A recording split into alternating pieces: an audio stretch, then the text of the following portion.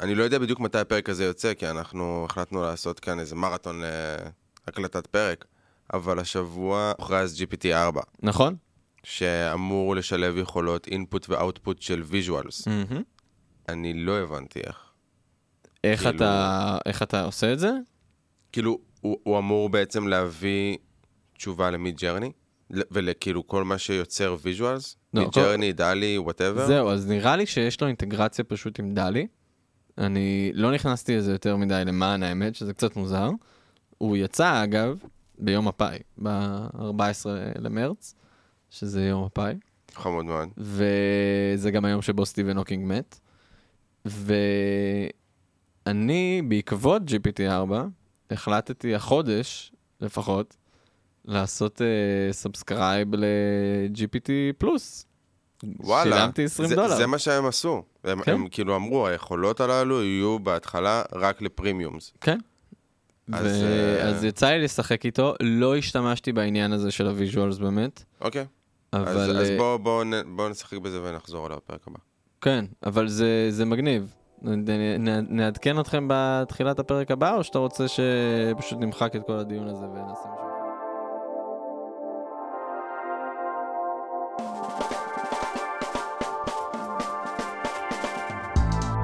שלום וברוכים הבאים לעוד פרק של חנון לשבת. אז בפרק הקודם סיימנו אותו בזה שאתה אמרת לי שאתה רוצה שנדבר קצת על נושא כאוב בחברה האנושית. לא רק האנושית. נכון. גם הלא אנושית. נכון. כן, נושא מאוד כאוב. מוות. כן. זה נושא שהוא מאוד מוזר. בכללי, הקונספט של סיום כלשהו. הגענו לזה כי דיברנו טיפה על חרדת נטישה, ודיברנו על דברים טיפה מורבידים בפרק הקודם. כאילו שם התגלגלה השיחה, ואני מאוד אוהב את זה דרך אגב באינטראקציה בינינו. וזה גרמנו לי לחשוב טיפה על מוות. אני לא יודע על מה נדבר בדיוק בנושא של מוות, אבל בוא, נתחיל. אז תראה, הפרספקטיבה שלי לגבי מוות באופן כללי, זה הולך להישמע נורא, אז bear with me. מוות זה דבר נפלא. יפה, אוקיי. כי מוות נותן משמעות לחיים. כי אם לא היה מוות, אז לפרק זמן המוגדר והלא ידוע לנו, שיש לנו כחיים על כדור הארץ, הוא היה חסר משמעות. נכון. ומוות הוא בעצם מה שנותן משמעות לחיים שלנו. אני עדיין לא יכול לקבל את המוות הוא דבר נפלא. התת מודע שלי רצה להגיד שכשאדם קרוב אליך מת, הרי זה לא נפלא. נכון. כאילו זה לא יכול להיות נפלא. אני מסכים. זה נותן משמעות כלשהי, כן, למה שהוא היה, אבל קצת קשה עם האמרה של מוות זה דבר נפלא. אני יכול להבין. יש גם טוב בזה שדברים נגמרים, זה נכון. לא, אני חושב שכל הקונספט, זאת אומרת, ברור לי, אם ניקח מוות נקודתי, אז הוא ודאי טרגי מאוד לאנשים שחוו את זה מקרבה, כאילו... כלשהי, זה לא משנה. בדיוק. אבל אם נסתכל על הכלל, זאת אומרת, אם נסתכל על הקונספט עצמו, ולא כאנקדוטה מסוימת, מוות הוא מנדטורי. זה הדבר היחיד שאתה יודע אותו, ויודע שהוא יקרה, הרי כולנו נמות, מתישהו. אתה פשוט לא דן בזה. ואפילו אם נלך שנייה לקצת עולמות האומרי, רומאו ויוליה. זה מתחיל, כאילו בעמוד הראשון כתוב, זהו סיפור אהבה על שני אנשים שהולכים למות. כלומר, מההתחלה אומרים לך שהם הולכים למות, ואיפשהו במהלך כל הסיפור, אתה מקווה שהם לא ימותו. אתה יודע שהם ימותו. גם אם תקרא את זה עוד הפעם, אתה אומר, אני מקווה שזה לא יקרה, אבל אתה יודע שזה יקרה. אז אני חושב שגם איפשהו בחיים שלנו, אנחנו לא דנים במוות שלנו, כלומר, אנחנו דנים במה שקורה כל הזמן סביבנו, ואת המוות אנחנו מדחיקים. והוא תופס אותנו לרגעים, כלומר, שאני זוכר שהפעם הראשונה שמוות תפס אותי, זה היה כשאבא שלי נפטר, ואז אמרתי, מה? איך כאילו משהו פשוט cease to exist, איך משהו פשוט חדל מלהיות פתאום. זה בשלב יחסית מאוחר בחיים שלך, אבל... נכון, נכון. לפני כן כאילו מוות היה די רחוק ממני, כי גם סבא שלי נפטר וסבתא שלי נפטרה, וכן, היה מוות סביבי, וזה היה כאילו איזשהו דאגה של מבוגרים. כן. זה תמיד היה כזה, אנחנו חוזרים לזה שאנחנו מתבגרים, כן? גם מוטיב חוזר. כן. אבל זה היה דאגה של מבוגרים, כי זה לא קרוב אליך. כן, גם קרה בצבא שחברים הלכו וכן קרה שזה היה סביבי, אבל הפעם הראשונה שזה תפס אותי זה שמישהו שעבר איתי את כל החיים שלי לא קיים יותר. איזושהי דמות שתמיד הייתה שם ברקע, והיא לא קיימת יותר. אני זוכר שאני הלכתי ברחוב ואני כעסתי, מאוד כעסתי, כלומר אני רואה אנשים שותים קפה, אנשים אוכלים קורסון, אנשים כאילו צוחקים, ואני אומר, איך אתם מעיזים בכלל לצחוק שאבא שלי לא כאן, לצחוק איתכם? אתה מתאר עכשיו משהו שמאוד מאפיין טראומה. כי כשאתה חווה טראומה מסוימת, אז אחד מהדברים שהכי מזעזעים אותך, זה שהעולם ממשיך. זה משהו שלא מתיישב לך עם מה שאתה חווה בפנים.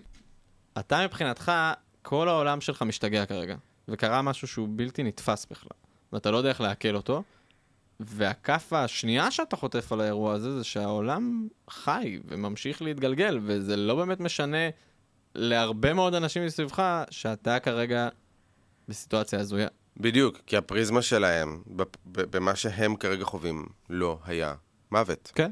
ואני זוכר שדיברנו על זה גם באחד מהפרקים, שכחלק מהמנגנון התמודדות שלי עם ההליכה של אבא שלי מהעולם הזה, הייתה משחקי מחשב. וראיתי באיזה סטורי שחבר פרסם משחק, שזכה בהמון פרסים על המוזיקה שלו ועל הוויז'ואלס שלו, שנקרא גריס. אמרתי, יאללה. דיברנו עליו. משחק, ודיברנו עליו. תוך כדי שאני משחק. אני קולט שאני עובר איזשהו תהליך עם הדמות. וכשהתחלתי להגיע לקראת סוף המשחק, אני מבין שמשהו קורה פה. אז חקרתי על הדמות, וחקרתי על המשחק. וגריס זה טייק אוף על גריף. ומדובר בעצם על איך אנחנו מתמודדים עם אובדן. ומה שעשו במשחק הזה, חילקו אותו ל-12 השלבים של התמודדות עם אובדן, ויצרו את זה באופן ויזואלי.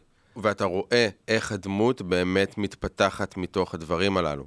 אם זה בהתחלה אין לה קול, והיא לא יכולה ללכת, והיא כאילו ממש הכל מאוד מאוד מאוד איטי, עד למצב שהיא פשוט פתאום יש לה את היכולות ליצור מהכאב הזה דברים חדשים.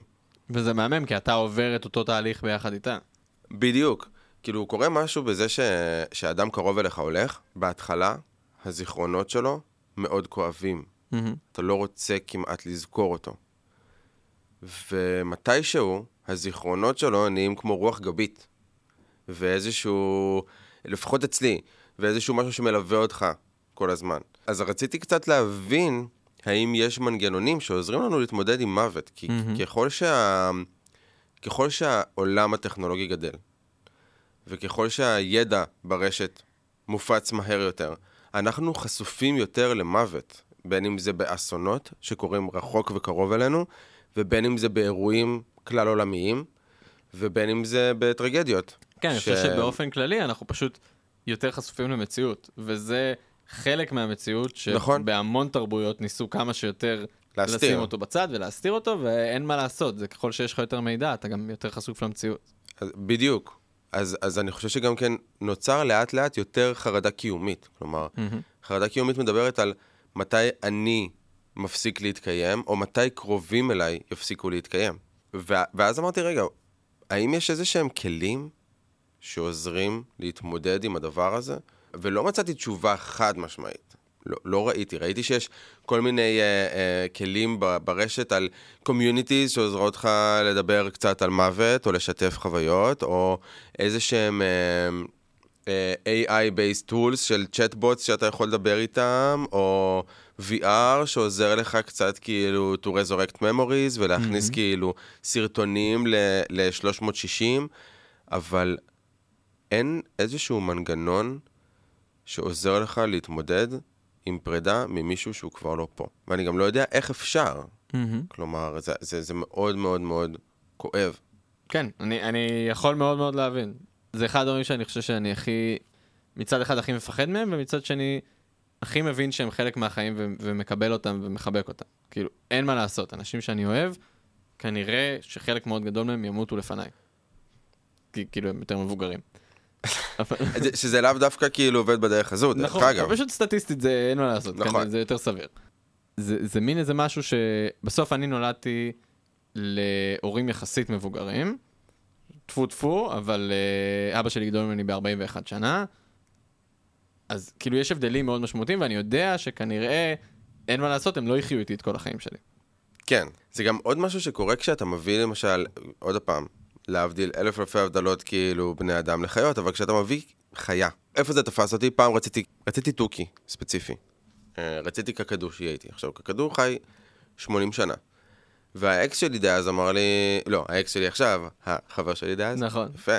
אז הוא אמר לי, עמרי, אתה מבין שזה חי 80 שנה.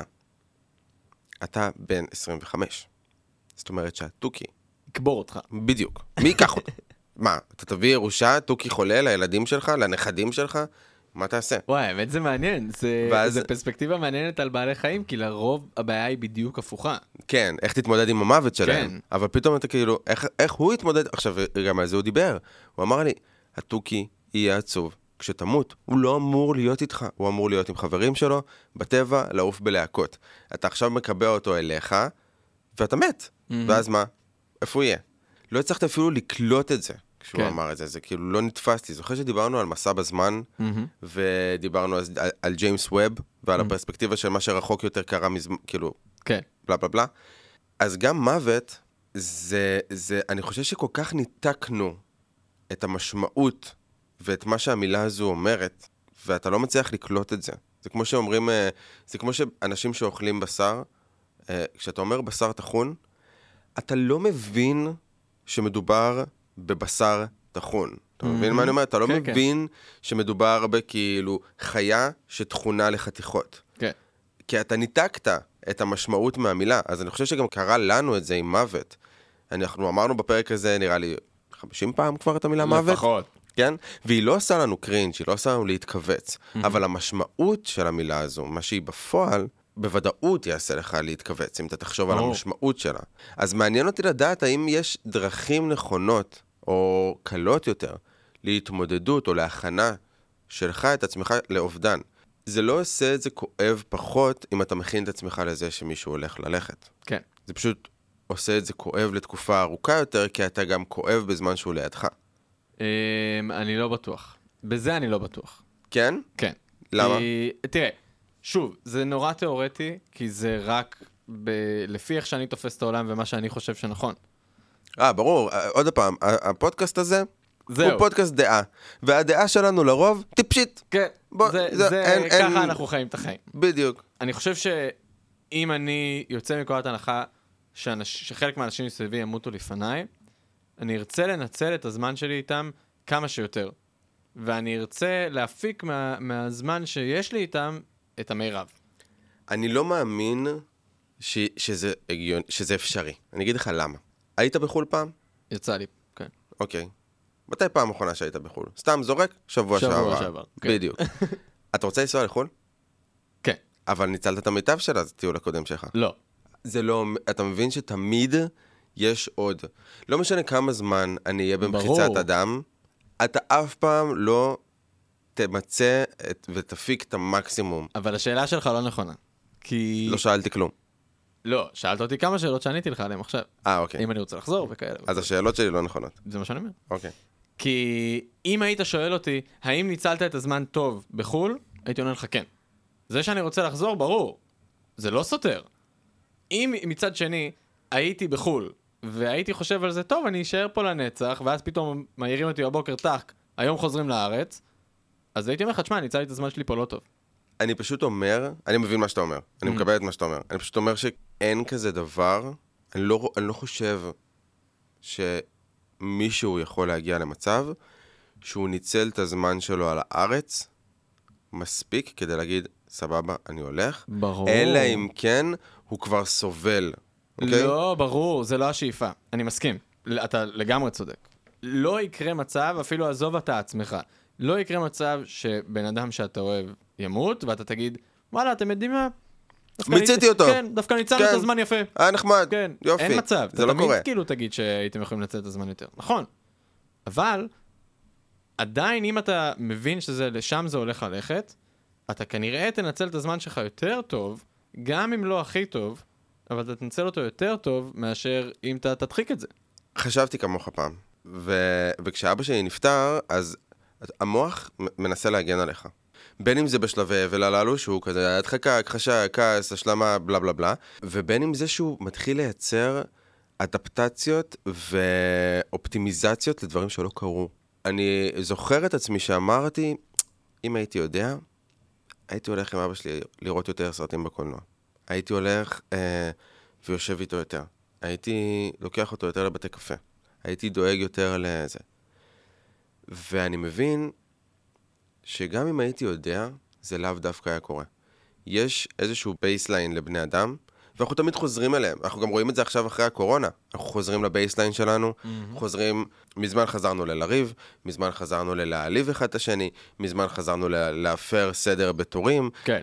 ומזמן חזרנו למשרדים. כלומר, יש לנו בייסליין. אותו דבר גם יש לנו בייסליין כאינדיבידואל, ומתי נכון, המוח יגיד לנו, הייתי עושה דברים אחרת. המציאות מראה שהיית עושה בדיוק אותו הדבר. גם אם אתה יודע שאתה טועה, וגם אם אתה יודע שזה פחות טוב, היית עושה בדיוק אותו הדבר. גם מה שאתה מתאר פה זה קצת נוסטלגיה, זאת אומרת, זה כמו שיש לך איזה אקסיט שאתה פתאום אתה לבד, ואתה אומר, וואי, למה נפרדנו? בגלל זה, יאללה, זה בקטנה, הייתי יכול להתמודד עם זה. בדיוק, אבל בשנייה תחזור לאותו רגע, כן. זהו, אתה מבין שלא, זה לא יכול לקרות, יש דברים שפשוט לא עובדים. אז אם אנחנו לוקחים את אותה גישה לגבי עזיבה של האנשים את העולם, אתה מבין שהמערכת יחסים שלך עם אותו אדם, זו מערכת יחסים שהייתה. עכשיו, אני לא בא מנקודת מבט של מה שצריך לקרות קורה, וכאילו כל מיני שטויות של אורקלס, וגורל, ואני לא מאמין בזה. כאילו, רוצה להאמין לפחות שיש לי איזשהו say במה שאני עושה. אבל כן, מאוד קשה להתמודד, לי לפחות, מאוד קשה להתמודד עם סיומות. קשה לי להיפרד מאנשים, כאילו, אני תמיד מעדיף לעזוב את המשרד ראשון, מאשר אחרון. אני גם, אבל מסיבה אחרת לגמרי. אני, למשל, אם הייתי באח הגדול, מה שבחיים לא יקרה, לא ארצה לנצח, כי יהיה לי קשה להיות זה שמכבה את האור. כאילו, זה קשה פיזית להיות האחרון בחדר, ולהיות זה שעוזב, ולא זה שנעזב. יש משהו יותר קל לעזוב מבחירה. זה מעניין. זה, כאילו, אף פעם לא חשבתי מה אני מעדיף. אבל... לעזוב או שיעזבו אותך? כן. זה מאוד אינדיבידואלי. אבל ככה אני רואה את העולם. לי מאוד קל לעזוב מאשר שיעזבו אותי, כי גם איפשהו מתחילה ביקורת. כאילו, אם אתה עוזב, אז אתה אדון לבחירה. אתה אומר, יאללה, אני הלכתי, אני בחרתי, אני ביי. אני חושב שהייתי מעדיף הפוך, כי אז אני יותר פסיבי, ויש לי אנשים להאשים, ופחות ייסורי מצפון. או שאתה מאשים את עצמך על זה שעזבו אותך. שזה מה שבפועל יקרה. נכון, יש בזה משהו. בוא. אגב, מה שעוד יתרון לדעתי בלהתכונן לזה נפשית ומנטלית למוות של אנשים שקרובים אליך, זה שאתה יכול לקדם איתם עניינים לוגיסטיים ברמה מסוימת. זאת אומרת, אני וההורים שלי מדברים מאוד בפתיחות על זה שהם הולכים למות. זה כאילו, זה משהו שמאוד על השולחן, אנחנו מאוד מדברים על זה. בחיים לא יקרה אצלי בבית. אנחנו כל כך ערבים, שאתה פשוט לא אומר מוות בבית. מה פתאום? טפו טפו טפו, אתה לא יכול, אין מוות בעולם. אז אני מאוד מעריך את זה שאנחנו מדברים על זה. זה בעיניי, זה עושה לי לפחות רק טוב. כאילו, זה יכול להישמע לא טוב. אבל זה כאילו, זה נותן לי איזו ודאות מסוימת. אבל אתה לא חושב שזה קצת מחזק את הניתוק בין הפעולה למילה? כלומר, זה רק מחזק את הנתק בין מה זה באמת מוות. תראה, אתה לא באמת יכול להתכונן לזה שמישהו הולך. נכון. המוח שלך, המוח שלנו הוא די... להתכונן מאיזה בחינה? להתכונן מבחינה מנטלית ונפשית יכול להיות. אתה לא יכול, מנטלית ונפשית. אני מסכים, יכול להיות. לוגיסטית כן, שלום, כאילו, זה לחתום פה, לחתום שם, כן. לוגיסטיקה זה חשוב. כאילו, שאתה מגיע לסיטואציות, אני זוכר שראיתי את אמא שלי מתמודדת עם המוות של אבא שלה, של סבא שלי. אצלו הוא כבר היה נורא מבוגר, אז גם אם הוא לא דיבר על זה, זה היה ברור שזה הולך לקרות מתישהו בקרוב, אבל אתה פתאום רואה אותה, מתחילה להתעסק עם דברים, וזה לא הזמן שאתה רוצה להתעסק עם הדברים האלה. נכון. למרות שבארץ הבירוקרטיה היא קצת פחות קשוחה, בארצות הברית הבירוקרטיה היא פשוט פסיכית. אני גם יודע שיש סטארט-אפ שמתעסק במה עושים כשאדם הולך. בארץ זה פשוט מאוד יחסית ברור, יש כאילו ישות אחת שאחראית כאילו על הדבר הזה, ורק איתה אתה מדבר. אבל מה שבאתי להגיד מהבחינה המנטלית של להתכונן לזה שהאדם הולך, תראה, המוח שלנו לפעמים הוא מאוד חכם, לפעמים הוא מאוד טיפש. הוא לא יודע להבדיל בין דמיון למציאות. עכשיו אנחנו נחשוב על נגץ, תוך 2 שניות הפה שלנו מלא בריר. כי המוח שלנו לא יודע שהנגט... הוא לא יודע שהוא לא פה. הוא לא יודע. הוא כאילו, נגט, יופי. אני מצליח אפילו להריח את הנגט, כאילו, מרוב שאני מדמיין. אין, הוא לא פה אבל. אז המוח שלך כבר כן חווה את החוויה הזו. עכשיו, אם אני מתכונן לפרזנטציה מסוימת, אני יכול לאמן את המוח ולהתכונן אליה, ואז בפועל לתפקד טוב יותר. אבל זה לא עובד ככה עם יגון. אתה לא יכול לתרגל יגון. זה לא עובד. אתה תחווה אותו, זה נכון. אבל אין תום לחוויה של יגון. כלומר, אם אני אדמיין את המוות שלכן, אני אוטומטית אחווה את מה יקרה כשאתה תלך. וזה לא יקל על איך שתחווה את זה. בדיוק. זה רק יגרום לזה להיות נוכח כרגע, ולהציב אותי כרגע, והגוף שלי ירגיש את זה כרגע, אפילו שאתה פה מולי. אבל ברגע שתלך, זה שתרגלתי את העזיבה שלך, לא יעשה את זה טוב יותר או קל יותר. וזה משהו שגורם לי לחשוב קצת על הרגש הזה, יגון. מה המטרה שלו? מה הוא נותן? הרי לכל רגש יש משהו. פחד גורם לי כאילו... להיזהר, בדיוק. כעס גורם לי לבטא. או שמחה גורם לי לנצור זיכרונות בצורה טובה יותר. מה ההצדק האבולוציוני של הרגש הזה? בדיוק. מה היגון נותן? אני בטוח שהוא נותן משהו. זה כמו שאתה שואל, אבל מה היתושים נותנים לעולם? לא יודע, הם חייבים לתת משהו. תראה, אם אני צריך לנחש, וברור שזה ניחוש כי אני לא בדקתי את זה. יתושים נותנים משהו לעולם? זה אחת השאלות שהכי מטרידה אותי, והיא מטרידה אותי בצדק, ואני ממש זוכר שלפני איזה כמה ימים יתוש הדיר שינה מעיניי. באמת? אבל חורף בפברואר. היה ימים של חום. ברור. היה בלגן. אין חורף פה. אז הדיר שינה מעיניי הבן זונה, ואמרתי לעצמי, וואי, אני אקום בבוקר, ואני אשאל את צ'אט GPT, כי אין לי מושג. אני אשאל אותו, מה יקרה אם כל היתושים פשוט ימותו? מה יקרה? אני חושב שהם לא נותנים כלום חוץ מלהעביר מחלות ועצבים. אז זהו, אז זה נשמע לי מוזר שאין להם שום... טוב, אז זאת תהיה האנקדוטה שלנו לפרק הבא. מעניין. מה היתושים נותנים לעולם. אז בכללי הנושא הזה של להיפרד, זה משהו שהוא מאוד מאוד קשה. עכשיו, מוות זה גם, הוא לא חייב להיות מוות פיזי. אתה חווה מוות של אנשים, אפילו שהם עדיין חיים. אם אתה נפרד מבן זוג, בת זוג.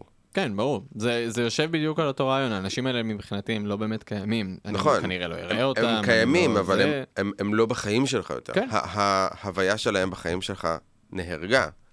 ואז אתה כאילו מוצא את עצמך עובר את אותם שלבים של אבל. ברור. וגם, לא רק אנשים. למה אמרנו בתחילת הפרק שזה לא רק אנושי? גם סיטואציות מתות. הטיול שלי לאחר הצבא מת. היה. אומרים שבעברית מוות הפוך, תום, זה כאילו סוף. סוף הפוך זה פוס, להפסיק. יפה. בבקשה. אוקיי. אבל אני דווקא כן חושב שבסיטואציות האלה, תרגול שלהם במרכאות, זאת אומרת, ככל שיש לך יותר ניסיון באמת בדברים שנגמרים, אז אתה גם יודע להתמודד עם זה יותר טוב. אתה בתור ילד, כשהיית צריך ללכת לגן ולסיים את הכיף שבבית, נכון, או לחזור, נכון. היית בוכה, והיום אתה מתמודד עם זה. נכון, אבל יחד עם זאת, יהיה לך עכשיו חודש בתאילנד, אני מבטיח לך שהשבוע האחרון, אתה כבר... בסדר. אוי, פאק, זה כאילו... נכון, אבל אתה לא... אבל אתה תדע להתמודד עם זה יותר טוב, אתה לא תרקע ברגליים ותפקה. אולי קצת, אבל לא הרבה זמן. קרה לי. אז זה אחרת. כאילו, אתה מבין שיש מציאות מסוימת שצריך להתמודד איתה. אני יכול להגיד שעכשיו בחגים היינו חודש בתאילנד, אני וגלעד. ובסוף הטיול כבר התחלנו להרגיש שלא בא לנו שזה ייגמר. ממש לא רצינו שזה ייגמר. ויותר מזה, כשחזרנו לארץ, היה איזשהו סוג של... אנשים יגידו צניחת אדרנלין, אבל היא מגיעה מתוך העוול על זה שנגמר לך התקופה הזו. כמובן שפשוט סגרנו טיסה לשבוע לאחר מכן לאירופה. בסדר, אבל שוב... ככה אתה מתמודד עם זה. אבל עוד הפעם זה תרגול טוב יותר של איך להתמודד עם זה. אתה מתמודד עם זה יותר טוב מאיך שהתמודדת עם זה פעם. נכון. כי אתה מבין שיש כאילו מציאות סביבך, ואתה תרגלת כבר איך להתמודד עם זה. אז יכול להיות שהפריזמה שלי לגבי מוות בגיל 35 שונה מהפריזמה שלי לגבי מוות בגיל 70. אני מבטיח לך. אין לי שום ספק. כאילו, אני רואה איך ההורים שלי מתמודדים עם מוות, ואני יודע איך הם מתמודדו עם מוות בעבר. ברור שזה שונה. תשמע, שאתה בן אדם מבוגר, אנשים מסביבך מתים בקצב הרבה יותר גבוה. ואתה, כן, אתה במובן הכי עצוב של זה, אתה מתרגל לזה. כשאבא שלי נפטר, אז זה קרה באופן פתאומי. עכשיו, לפני כן סגרנו טיול לבודפסט.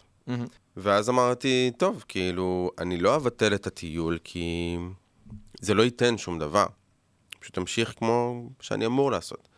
ואז בעצם נסענו, וה30 שלו נפלו על הטיול. אז את הקדיש אני אמרתי בבית כנסת בבודפסט. ואני זוכר שהייתי בבית כנסת שם, כאילו שכחתי שיש ניב ספרדי וניב אשכנזי, אז אני לא מבין מה החזן מקריא. כי זה לא עברית מבחינתי, כאילו, מה אתה מג'רבה שם?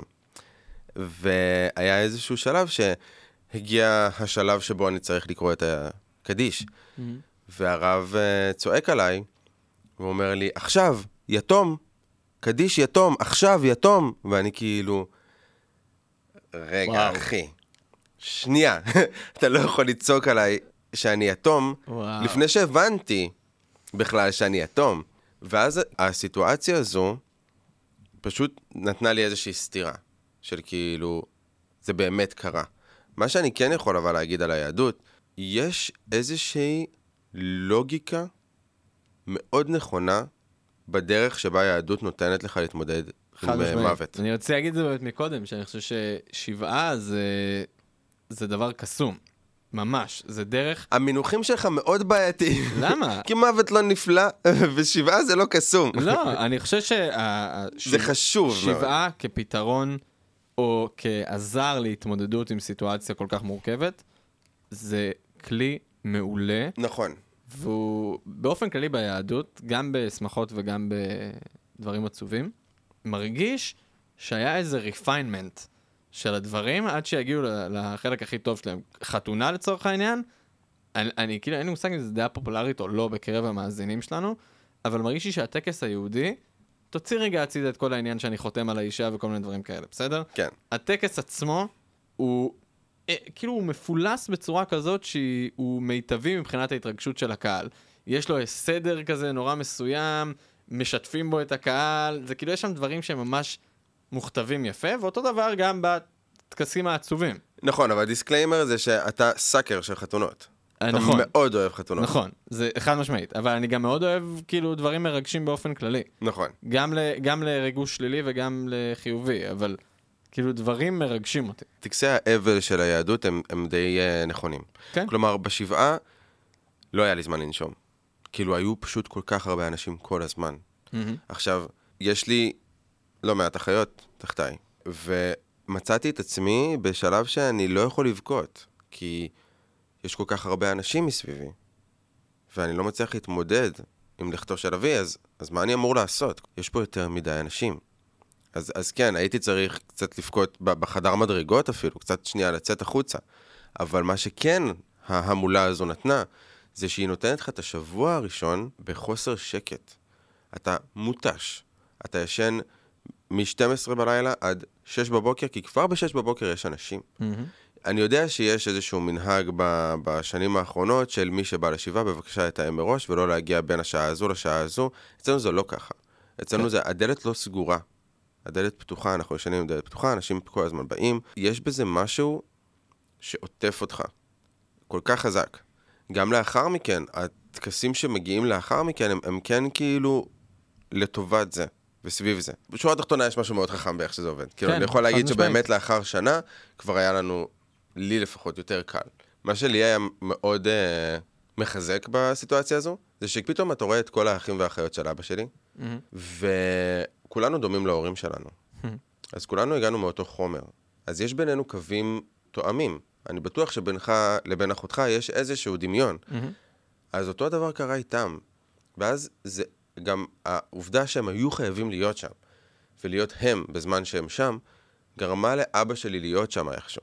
אני לא יודע להסביר את זה. כלומר, השיח ביניהם, היכולות שלהם to resurrect, להעלות אותו, כאילו, לספר עליו דברים, גרמו לי טיפה להרגיש אותו.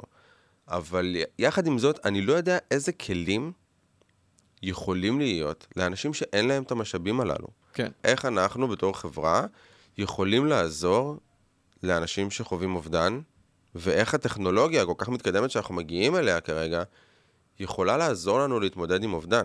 כן, אני חושב שיש משהו, זה נשמע קצת מצחיק, אבל יש משהו בלנרמל את השיח עם בוטים, שיכול לדעתי לעזור. כי כרגע זה נתפס כמשהו הזוי.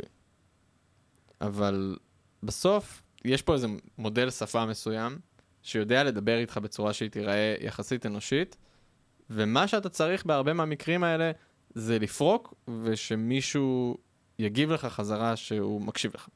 אני מבין מה שאתה אומר. זו דעה שהיא גם הדעה של הצ'אט. למשל, אני שאלתי אותו לפני שהתחלנו להקליט את הפרק הזה.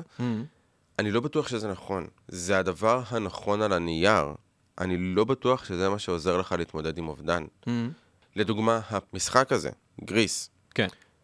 הוא עזר לי להתמודד עם אובדן, כי יכלתי to relate. כמה אתה יכול...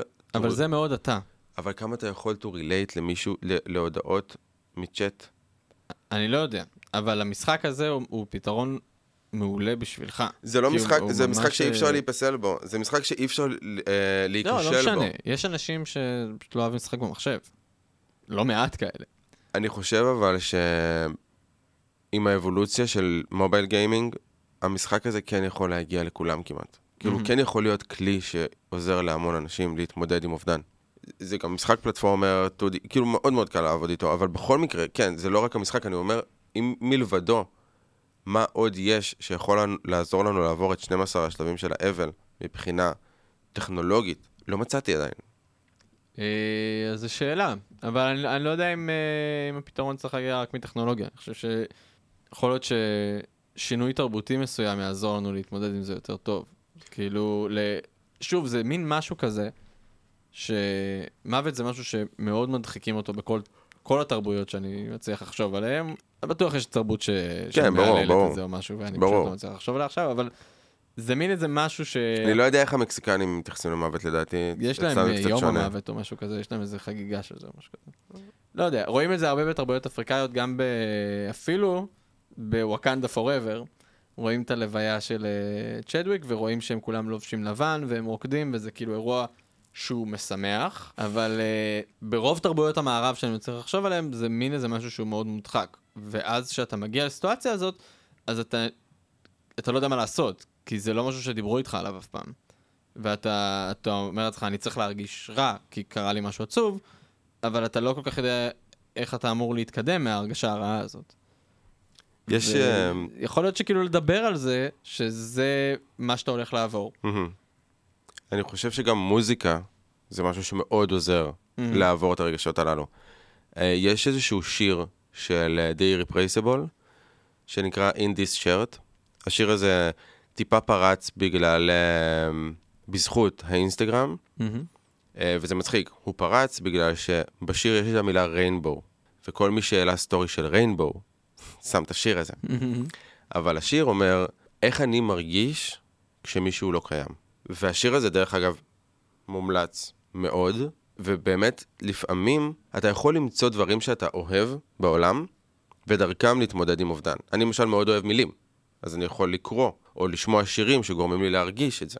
ואז כן, אנחנו יכולים בעצם לעבור שיטה של הצפה של הרגש, שמוציא את זה מהסיסטם. לפעמים לבכות עוזר לנו להוציא דברים מהסיסטם, אז אולי כן להציף את הגוף ברגש הזה, לא ביגון, אבל בצער, יעזור לנו להתמודד טוב יותר עם האובדן.